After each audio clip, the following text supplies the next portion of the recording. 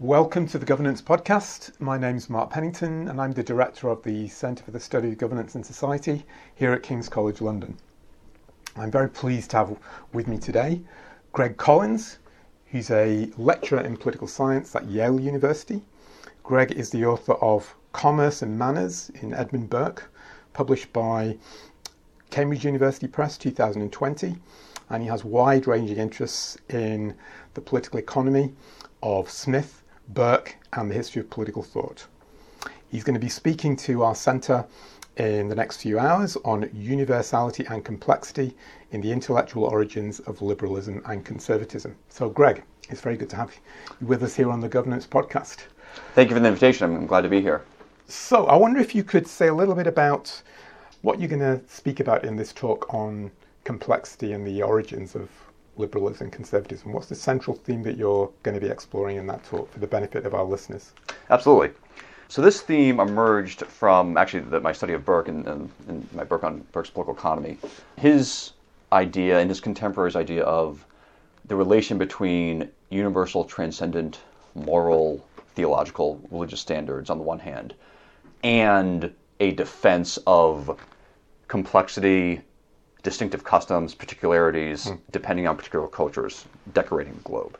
And my talk tonight will attempt to tease out how early modern proto-liberal and proto-conservative thinkers, including Burke, understood this relationship between universality and complexity and whether they were able to reconcile, synthesize these two strands. And because in my studies of this topic, it's become almost a trope that it's framed as X thinker believes in these universal principles, but when applied to particular situations, he allows for customs. Across the political spectrum, I've heard this many, many times, and this motivated me to actually dig a little deeper into these early modern thinkers to see how they understood this tension. And so the focus of my talk tonight is this theme with a focus on the relation in particular between custom, a defense of custom and a defense of reason, really starting in the 16th, 17th, 18th centuries, and whether thinkers who defended custom were also able to advocate for a universal standard of morality, and whether those who are defending individual reason, the social contract thinkers, prominently Locke and Hobbes and so on, also were able to successfully, persuasively defend this idea of custom. So can we come back to the custom-reason distinction in a minute? I wonder if we could just say a little bit more at this stage about what you mean by the term complexity and how that's actually being used, because I'm thinking with a sort of political economy hat on. When I hear complexity, I think of complexity theories, views of complex phenomena or emergent systems, in contrast to simple phenomena or simple systems. So people normally think of the complex systems as being sort of non-linear in nature, that's sort of evolutionary, open-ended, whereas simple systems are more sort of linear in character.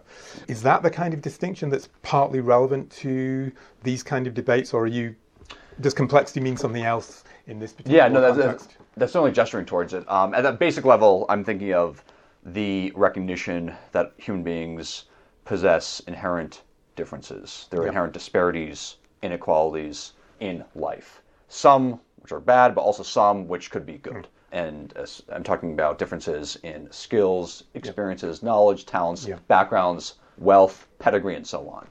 And then also, more broadly speaking, custom and complexity in the sense of the proliferation of variety and diversity across the human globe. Different peoples practice different rituals, habits, patterns, institutions over time that for the proto-conservatives should caution us before we try to square them into uniformity.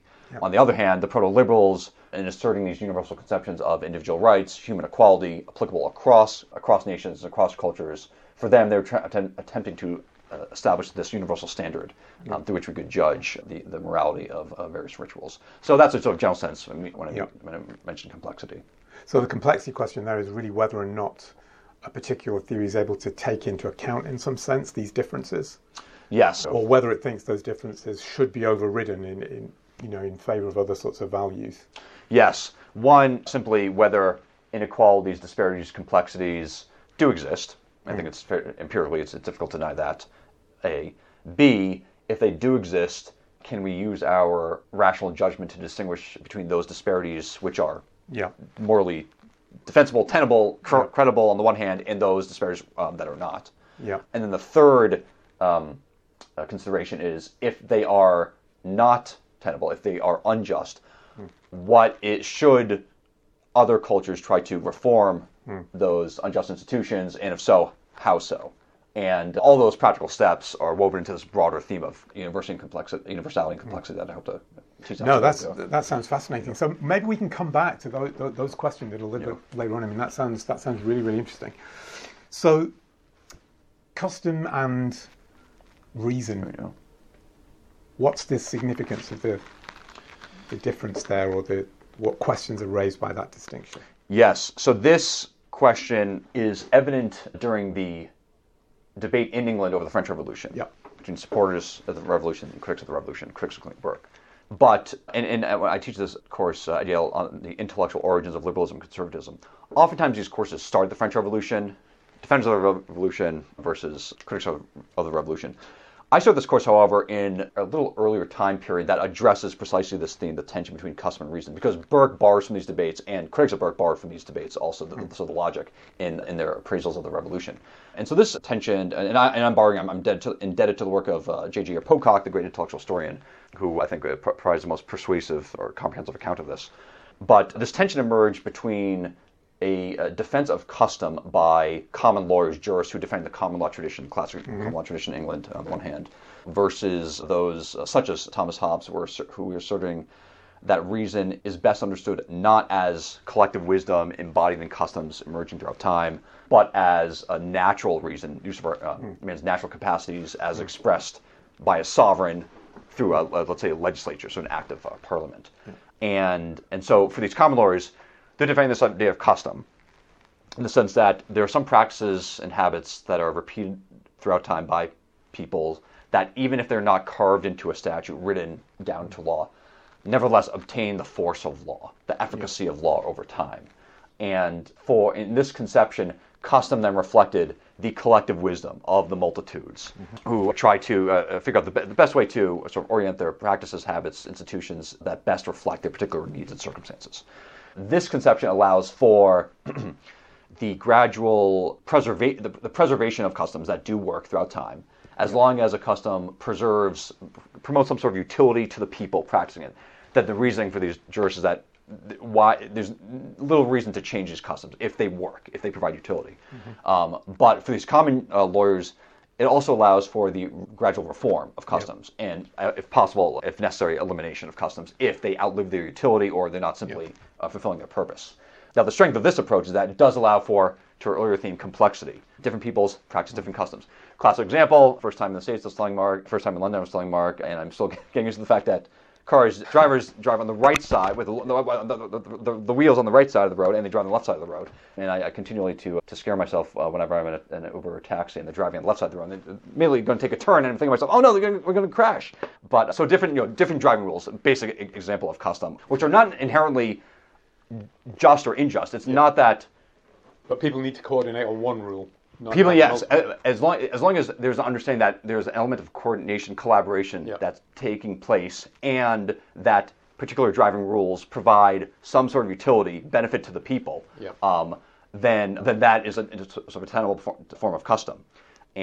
But if at some point, let's say, driving practices throughout time begin to generate more and more accidents, then the understanding is that the people will adapt to these circumstances and adopt a different approach, which sometimes happens, sometimes not. But that's understanding. So it defends the collective wisdom, gradual reform over time, and it cautions, I guess, the most important philosophical point, it guards against the elevation of individual abstract reason as the instrument to coordinate society.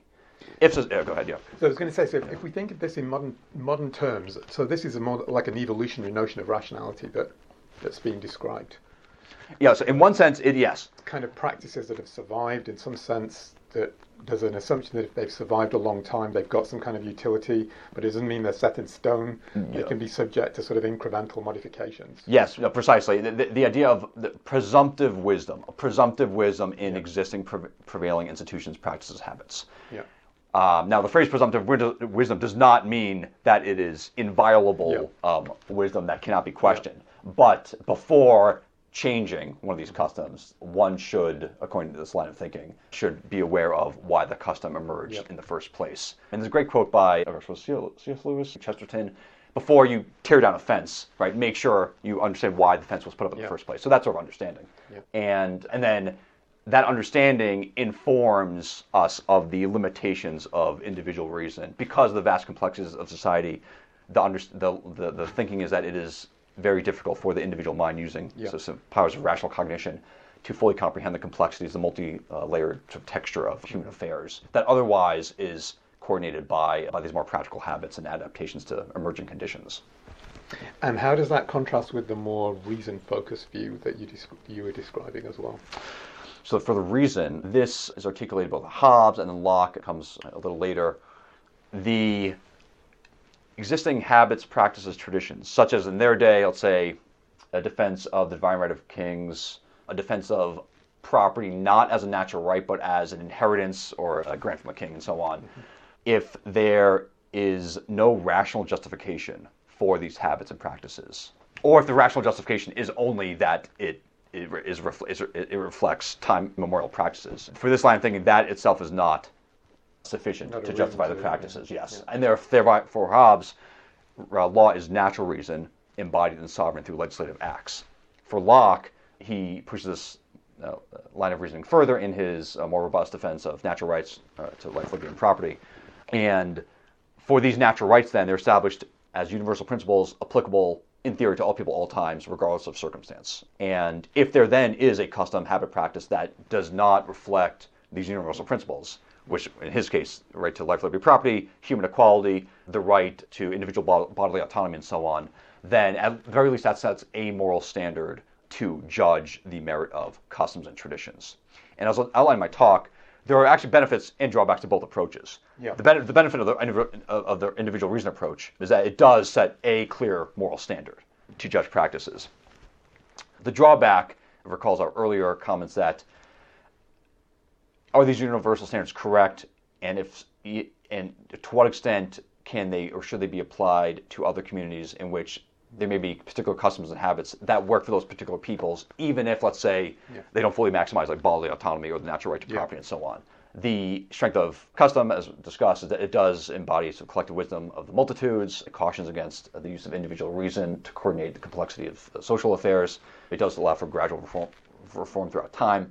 The weakness, however, as I'll mention in my talk, is that it is vulnerable to the charge that it can lead to moral cultural relativism, and thereby permitting any and all customs that, on the basis that it's simply distinctive of the particular tradition. I was going to say, the way you were describing that then, it struck me as being very similar to some kind of postmodernist concepts, actually, in the sense that there is no reason outside of the culture and practices that we reason with.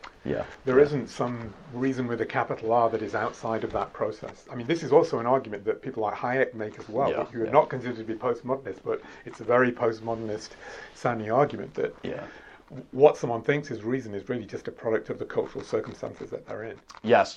And this is a sort of line of critique that can be leveled against the defenders of custom, but for these custom-oriented thinkers, and I'll discuss this with Burke and Richard Hooker, a prominent sort of 16th century theologian, this illustrates the importance of understanding how these thinkers understood the connection between universality and complexity.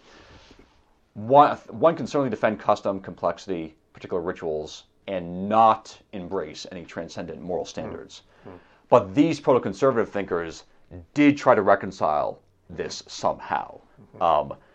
The basic understanding was that you can permit, if not necessarily fully support, but permit, tolerate, understand that different people simply have different ways of governing their lives, and nevertheless conclude that there is an overarching transcendent standard, the law of God, the natural hierarchical organic unity of the universe that ultimately governs all human beings. And the understanding was that you could have both of these ideas and balance them in a way that could not deny some of these universal standards, but nevertheless permit an element of accommodation for particular circumstances. Now, with the proto-liberal thinkers, Hobbes, Locke, touch on Rousseau a little, and with regard to the English supporters of the French Revolution, they were also asserting these universal standards, but they were more abstract and rigid than, I would say, Burke and Hooker and some of these other defenders of custom. And then in my talk, I try to elaborate on whether they were also able to reconcile and embrace the universal standards with a sensitivity to custom and tradition. And I'm happy to talk about that here.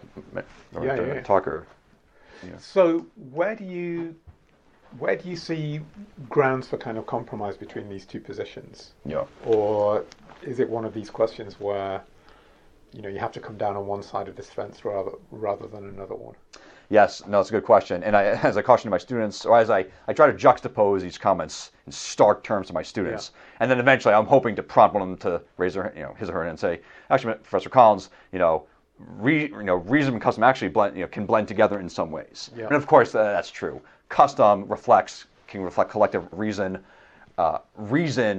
Universal principles can reflect or accurately capture some common standards across cultures. Okay. And go ahead. If I may interject, I mean, that's where I would think that there's a kind of case for some form of evolutionary reasoning coming in.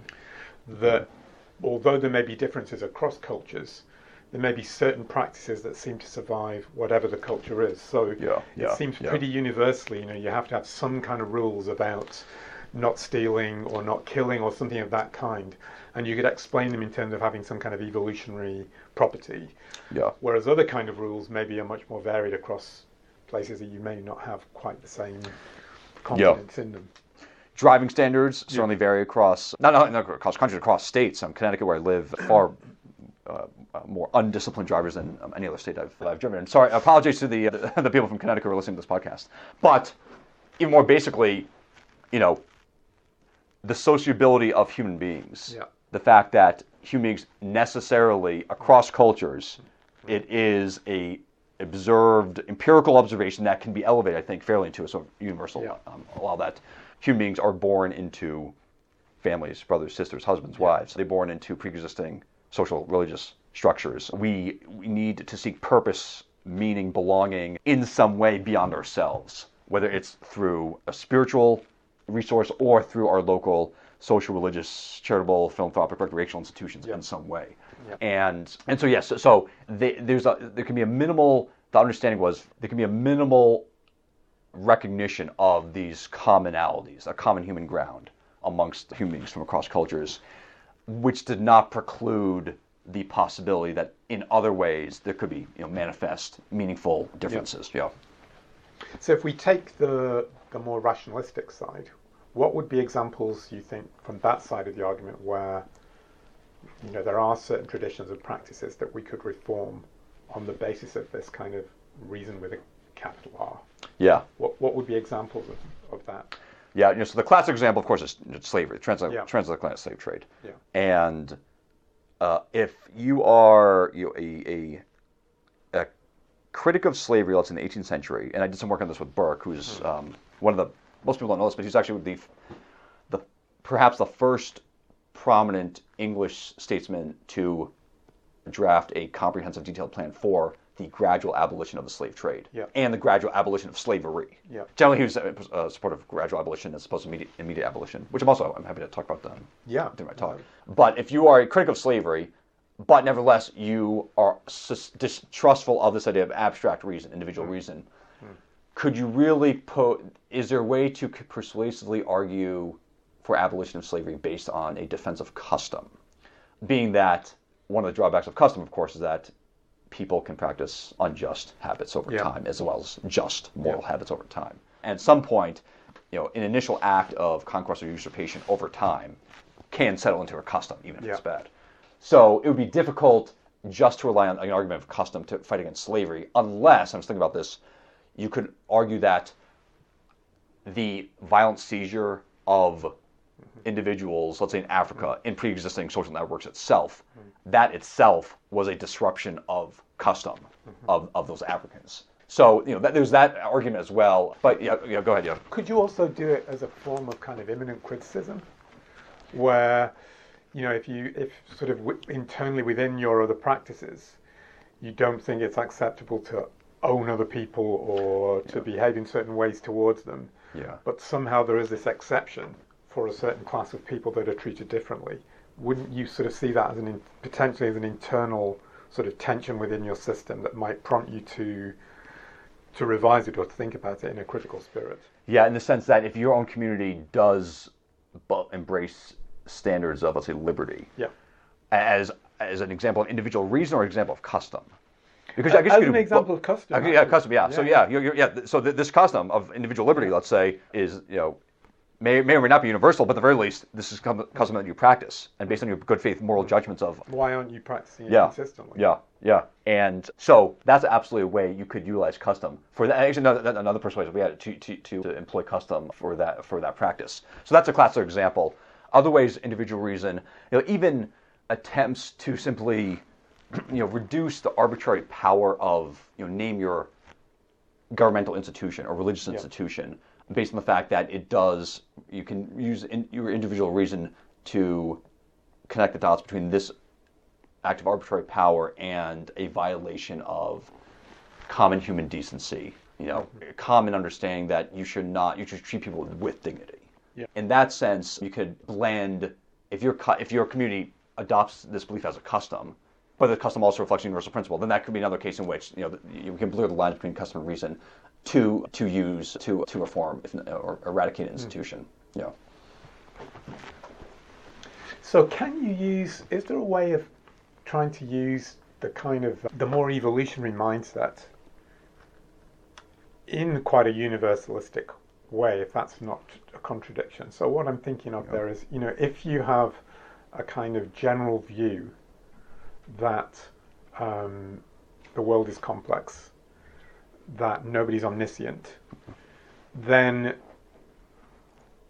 you could sort of think of saying that you are using individual reason in that sense, but you're understanding reason as a way of understanding actually the limits of that very kind of thinking. So what I'm thinking of there is, I don't think it actually comes from Hayek himself, but he often makes reference to, I think he attributes it to Hume, talking about using reason to understand the limits of reason. Yes, yeah. That kind of idea. So you get a quasi-universalistic standard, but from this different form of thinking. Yes, so it's not abstract rationalism, but it still arrives at kind of universalistic type conclusions, which mean you would be skeptical of people who claim great amount of power, or who claim to be able to sort of reorganize a whole society. Yes. Kind of universal skepticism almost. Yes. And I should preface this conversation by saying individual reason itself, recognizing the limits of individual reason, as you mentioned, is itself an act of individual reason. Yeah. And recognizing the limits of individual reason doesn't negate the fact that as human beings, going back to Aristotle, all of us, we're rational creatures. Yeah, of course, we have to use judgment, Now, in his sense, he's not necessarily referring to sort of, I would say, not the type of Enlightenment rationalism that emerged later, but something that's, we can make judgments between good, bad, just, unjust. Yeah. And he has this notion of practical wisdom. That's sort of, we use good faith judgments based on experience about some practical practice in pursuit of some teleological final end. And so the criticism of individual reason itself, I think, actually affirms the importance, the value of individual reason, as long as we are aware of its limits and understanding, again, the complexities of society. And especially when people with power exercise individual reason without recognizing the limits of an individual reason, I think, is certainly particularly dangerous. As well as, a defense of custom, if it does turn into blind deference, and this is maybe the main criticism of the defense of custom, a blind deference to the status quo, with full resistance to any sort of gradual form or incremental change. That itself is also equally, I think, is dangerous. I was going to say that because there you can think of examples in, say, religious practice where someone kind of claims in a quasi-totalitarian way to know the whole religious tradition, when actually there are different kind of sub-traditions within it. There's no such thing as the tradition. Whenever you look at what people call a culture, there are normally multiple cultures within it. Yeah. So there isn't a kind of sovereign position where you can see this is what the tradition implies necessarily. And this relates to my comments to now Richard Hooker, who not many people know about him, but he's sort of a most prominent articulate precursor to Burke when he was trying to defend the Elizabethan establishment. If you remember English history, listeners probably know this better than I, if you're from England, but trying to defend the idea of a Christian Commonwealth, church-state integration from, in his time, sort of Puritanism, sort of narrow scripturalism that was advocating one single interpretation of the Bible. And so for Hooker, he's defending a state establishment of a church. And this actually relates to your other question about ways we can apply these principles today. He was defending state establishment, much like Burke did. But, to your point, he did understand that there were good faith differences in interpretation of Scripture, and therefore there should not be one single narrow standard that should be imposed. Given that, he did defend the traditional rituals, customs of the Church of England, but nevertheless, he was pushing back against this notion that there can be single infallible standards of biblical exegesis. And then this also relates to this idea that you can nevertheless have a church, state establishment, and the understanding was, this was a conventional understanding, but Burke and Hooker really voiced sharp expression about this, but still nevertheless tolerate religious differences, even if those differences even if dissenting denominations did not possess the same amount of privileges as the established church. Nevertheless, yes, you could certainly practice your religion. And now this was another way of trying to reconcile universality and complexity in society. Now, this may not be convincing, especially for the critics of Burke who were saying, no, the established church, if you need public professions of faith for public office and so on, public financing of one religion over the others, this itself was unjust and unequal. And there's certainly something to that. But this was the way that Burke and Hooker and these proto-conservatives trying to show some sensitivity to good faith religious differences while nevertheless preserving this underlying religious social structure of society. I wonder, that may be a good point to move on to talk about some of the work you've done on Burke. Yeah. And I wonder if you could say a bit about how you do position him as a thinker. So you've described him there as a kind of proto-conservative. Yeah. There are all these debates about, was he a conservative? Was he a kind of liberal conservative? Was he a conservative liberal? Yeah. I'm thinking about some of the debates around free trade, which are sort of coming up again today, where he's always struck me as a kind of supporter of free trade, very skeptical of sort of protectionist arguments. But you have people today who often invoke kind of Burkean logic to be skeptical of free trade on the grounds that it's too destabilizing of pre-existing traditions or practices. Yeah. So how do you sort of position Burke in this sense? Yes. Now this is a running debate. I think it's fair to say, I don't know, it's a cliche, but I think cliches sometimes are true. Right? I think it's certainly fair to say he outlined in modern Anglo-American history the arguments that are most commonly associated with intellectual conservatism today. Yeah. But given that, when we say conservatism, it does, to your question, incorporate, I think, a liberal element, liberal defined in a variety of ways. One, in terms of economics at that time period, and not just Burke. Some of Hume, some of these other thinkers adopted this logic as well. You could have economic sort of freedom of commerce, market liberty in some way, which should be encouraged for many of the reasons we're familiar with today: increases public prosperity, raises standards of living, helps the poor, and so on. As long as, to my earlier comments, these underlying social, religious, moral structures were preserved throughout society. So this is why he is trying to thread a needle. Some things persuade, some people don't, but thread a needle. You preserve Church of England, monarchy, nobility, and so on, while accommodating religious dissenters, while accommodating free trade arguments, liberty of commerce. And specifically with regard to free trade, in my book on his political economy, this became sort of a pet project of mine to actually figure out whether he was can we accurately characterize him as a free trade supporter? I think we can, but at that time there was a British Empire, and his argument is that yes, free trade should be promoted within the British Empire, as captured by the Navigation Acts, the classic Navigation Acts. British trade should be moved in British ships, British sailors, and so on. And for him, so the benefit of free trade is precisely that it was an example of mutual benefits from consenting nations, increased public prosperity, it was not a zero-sum contest, and so on. And for him, this is why he was famously an advocate of the Irish free trade bills in the 1770s. Yeah. And of course, he was born in Ireland. But the qualification of this argument, and Adam Smith also, I wrote a piece on Adam Smith's ideas on the Navigation Acts as well, is that outside the British Empire, the most prominent rival of Britain was France at that time. The understanding was that free trade, outside of your empire, could be subject to attack by your foreign rivals. And therefore, free trade was not simply an economic argument, but also political national security implications. Yeah. So he was more cautious about extending free trade relations to rivals such as France.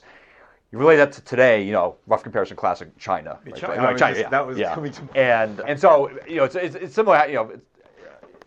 it's remarkable how some of these arguments do rhyme over time, even if it's not a complete analog. But China today, if a nation has deep economic relations with an adversary that holds antithetical values to you, to what extent should you preserve those economic ties?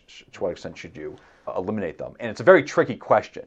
And the deep relevance is that, from Burke's perspective, and Smith also, Hume, there was such thing as a nation, as an empire, some underlying, back to this idea of universality and complexities, some underlying shared cultural, moral, religious standards.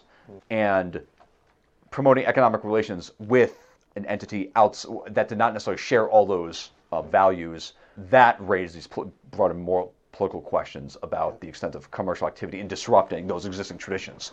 And this is why, for Burke, this is why one reason why he was so insistent on preserving religion, church, Christianity, and so on, because for him, the disruptive effects, the unpredictable effects of commercial activity at that time, for him, could be cushioned, sustained by these broader religious moral supports. In particular, he means the Church of England, also the nobility. So, such as when he was defending the right of primogeniture, the right of first ones to inherit the estate, which for him preserved, strengthened, pedigreed families over time, preserved this idea of continuity also from generation to generation, so that not all commercial activity, not all land would be subject to the whims of the market.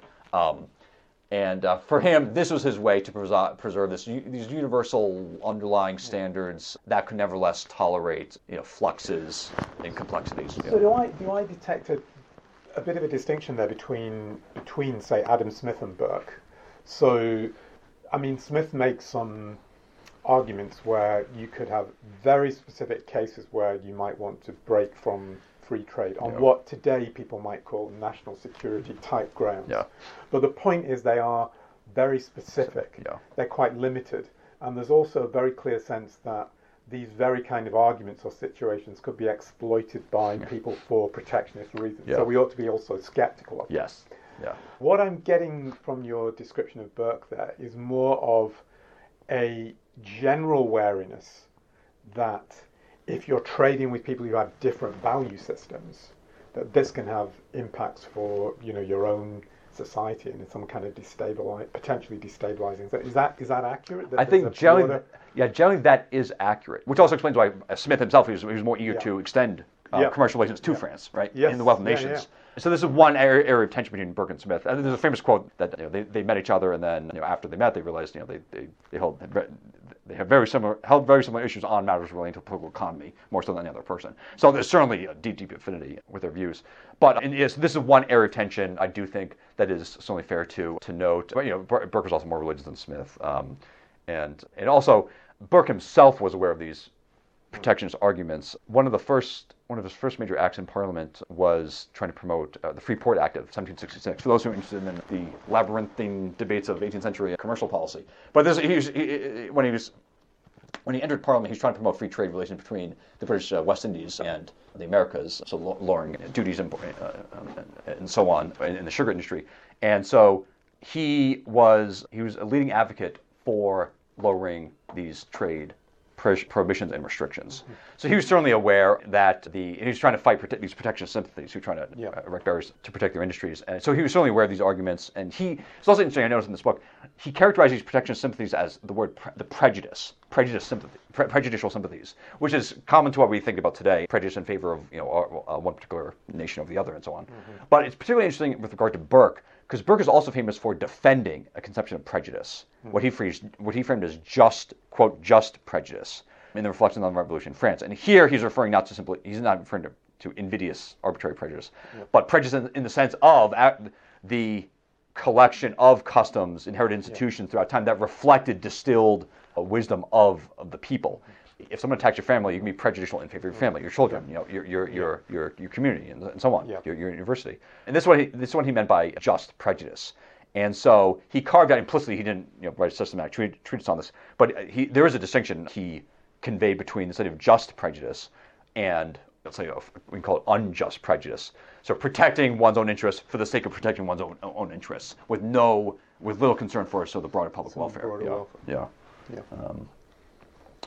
How do you think what do you think would be his? I mean, these questions are always unfair, but what do you think his stance would be today if you're thinking about these kind of debates about free trade and, the tension that there is between sort of free trading liberals or liberal conservatives, and then you have these various national conservative movements which are making these kind of very anti-trade arguments in many, well, it's certainly happening in the United States, but it's increasingly happening here in Europe as well, I think. No, it's a great question, so I've thought about this. I don't think he would have either supported the immediate abolition of all trade barriers. Yeah.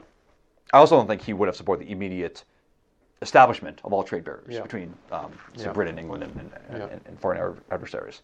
I think, generally speaking, consistent with his idea that there was a notion of a Commonwealth of Europe defending European Christian civilization at that time, and specifically that the British Empire reflecting these shared bonds, social, religious, moral, and so on. Generally speaking, today, I could possibly see him, advocating for the gradual elimination of trade barriers between, let's say, the U.S. or Britain and other nations that share similar value systems, either religiously, morally, and so on. Some sort of constitutional government. British. You guys still have a king, as far as I know, but or queen. We, as Americans, we don't like that. But otherwise, enough certainly shared affinities. So I think that would be his framework. Gradually steer trade towards hospitable countries that hold some overlapping political, moral, religious interests, and then gradually steer trade away from foreign adversaries. Generally speaking, I think that's some approach he would take. Very more difficult to implement in practice, given the deeply entrenched economic interest in China. And of course, this is the classic argument. So he wouldn't be a kind of douce commerce theorist, sort of saying that the more you trade with these countries, the more likely they are to sort of embrace some of your values or this kind of thing. You'd be quite skeptical of that. No, that's a great question. And I thought about this, as well while writing the book. My conclusion was that, so he certainly understood the douce commerce arguments, pardon my French. Trade tends to promote peaceful relations amongst the nations. I think for him, a precondition of that reasoning was those shared commitments beforehand. Generally speaking, given that he certainly understood that free trade could soothe calm political tensions, such as the case of England and Ireland at the time, but Ireland was quasi in the British Empire already, and so for him, I think there are these preconditions for him that would allow the douce commerce thinking to really unveil itself. It wouldn't be deployed as a kind of abstract principle, because that would be closer to the going back to the earlier conversation, it'd be close to the individual reason, kind of more rationalistic view of. I think it's very fair. That's very fair. And in fact, later he did oppose efforts in the 1780s to promote free trade between England and France, precisely on this idea that France was an antagonist of England, and they shared different religions and different national security interests. Okay, so the final part of the conversation, I wonder if we could move to, staying with Burke momentarily, if you could say a little bit about how this approach applied to his attitude towards slavery and how, slavery should be sort of gradually abolished. But I wonder if we might use that as an opportunity to connect onto some of the future work I understand that you're doing. So I understand that you've got interest in looking at African American political thought. So I wonder if you could say a bit about those two things, about Burke on slavery, and then maybe just segue into talking about this new project on African American political thought. Oh, sure. So Burke was even though he defended this idea of custom, to this question of the relation between universality and complexity, he was a firm theist, practicing Christian, defender of the Anglican Church, and he did have this underlying conception of what he called a moral law, sort of natural law, moral natural law, something like that. I think maybe he thought natural was a little too abstract, but a moral law binding all human beings together. And this really comes out in his speeches on the impeachment proceedings of Warren Hastings. And so he certainly understood this underlying moral standard that should be some sort of guide for understanding social relations, which I think ultimately informed his views on slavery. So his views on slavery were that he opposed slavery. For most of his adult political career, he was an advocate of gradual abolition as opposed to immediate abolition. First, around 1780, he drafted this, I mentioned before, this comprehensive detailed, if flawed, plan for gradual abolition of the slave trade and gradual abolition of slavery, which would have really conflicted with his competing approach of imperial humility. It would have required a vast expansion of imperial authority on the coast of Africa and in the West Indies and so on. But this was sort of his way to try to impose costs on the slave trade, so that eventually it would wither out. He briefly came around to the position of immediate abolition during the slave trade debates in the late 1780s, but then he reverted back to gradual abolition after, in his judgment, the calls for immediate abolition were too abstract. That what for him would fuel political radicalism, and for him that was too destabilizing. Yeah, too destabilizing. Yeah. And so for him, consistent with his broader political project about conservation and reform, you want to conserve the best of a tradition, you want to reform the worst. In this case, you want to reform the worst, which slavery, while nevertheless not tearing down society in the British West Indies in particular. So his plan was for a gradual abolition in which slaves would receive incrementally more and more property rights to maintain family structure, rights to practice either the Christian religion, or he did allow some room for non-Christian indigenous religions as well, which underscores this point that his preference was for Christianity, but he tolerated various religious practices. So you gradually build your way up, build up the property structures, family religious life of slaves, and to a point in which they could purchase their freedom, or the slave owner could release him. And so that was his general position on slavery. The Brits abolished the slave trade in 1807, I believe. They beat the Americans by a year, and then eventually they abolished slavery throughout most of slavery throughout the empire in the 1830s, with a gradual apprenticeship program at first, before slaves got disgusted by it. But the intriguing thing is that this gradualist approach of Burke, which is not distinctive of him, at that time, of course, if you're advocating for immediate abolition, especially before the late 1780s, then you're considered radical. That was very no one's going to take you seriously. Yeah. So this is not particularly distinctive of Burke. What Burke's contribution, I think, was some sort of the most comprehensive plan by a British statesman, who was also, if you recall, representing Bristol, and who prepares the slave trade. And so certainly this is a politically delicate topic, to say the least.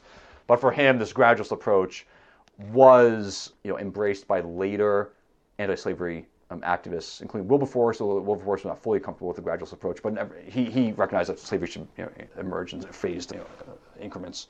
And so that approach, Burke did try to support throughout his career.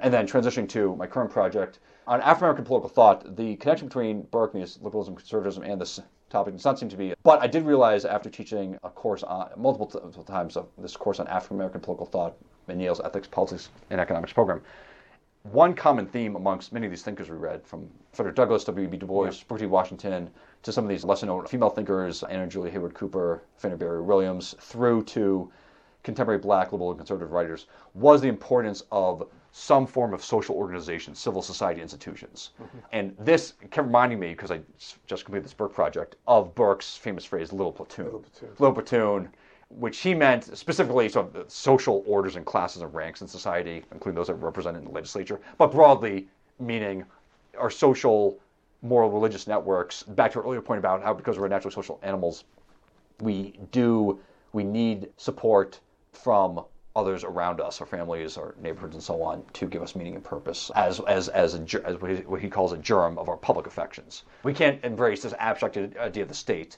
until we have these more meaningful social relationships on a local level. And so in these African-American thinkers, they're embracing, I think, certainly a very similar conception of the importance of civil society institutions, particularly because at that time period in American history, there was rampant segregation that prohibited many blacks from participating in white-run civil society institutions, either by law or simply by custom. Yeah. To the point about how some customs can be unjust. So they had to have a parallel structure. So for them, this was not a matter of finding meaning and purpose, but also a matter of survival. Yeah. In terms of providing religious support, material welfare, social and so on, philanthropic. And particularly after slavery, when during American Reconstruction, it was considered to be many challenges and failures.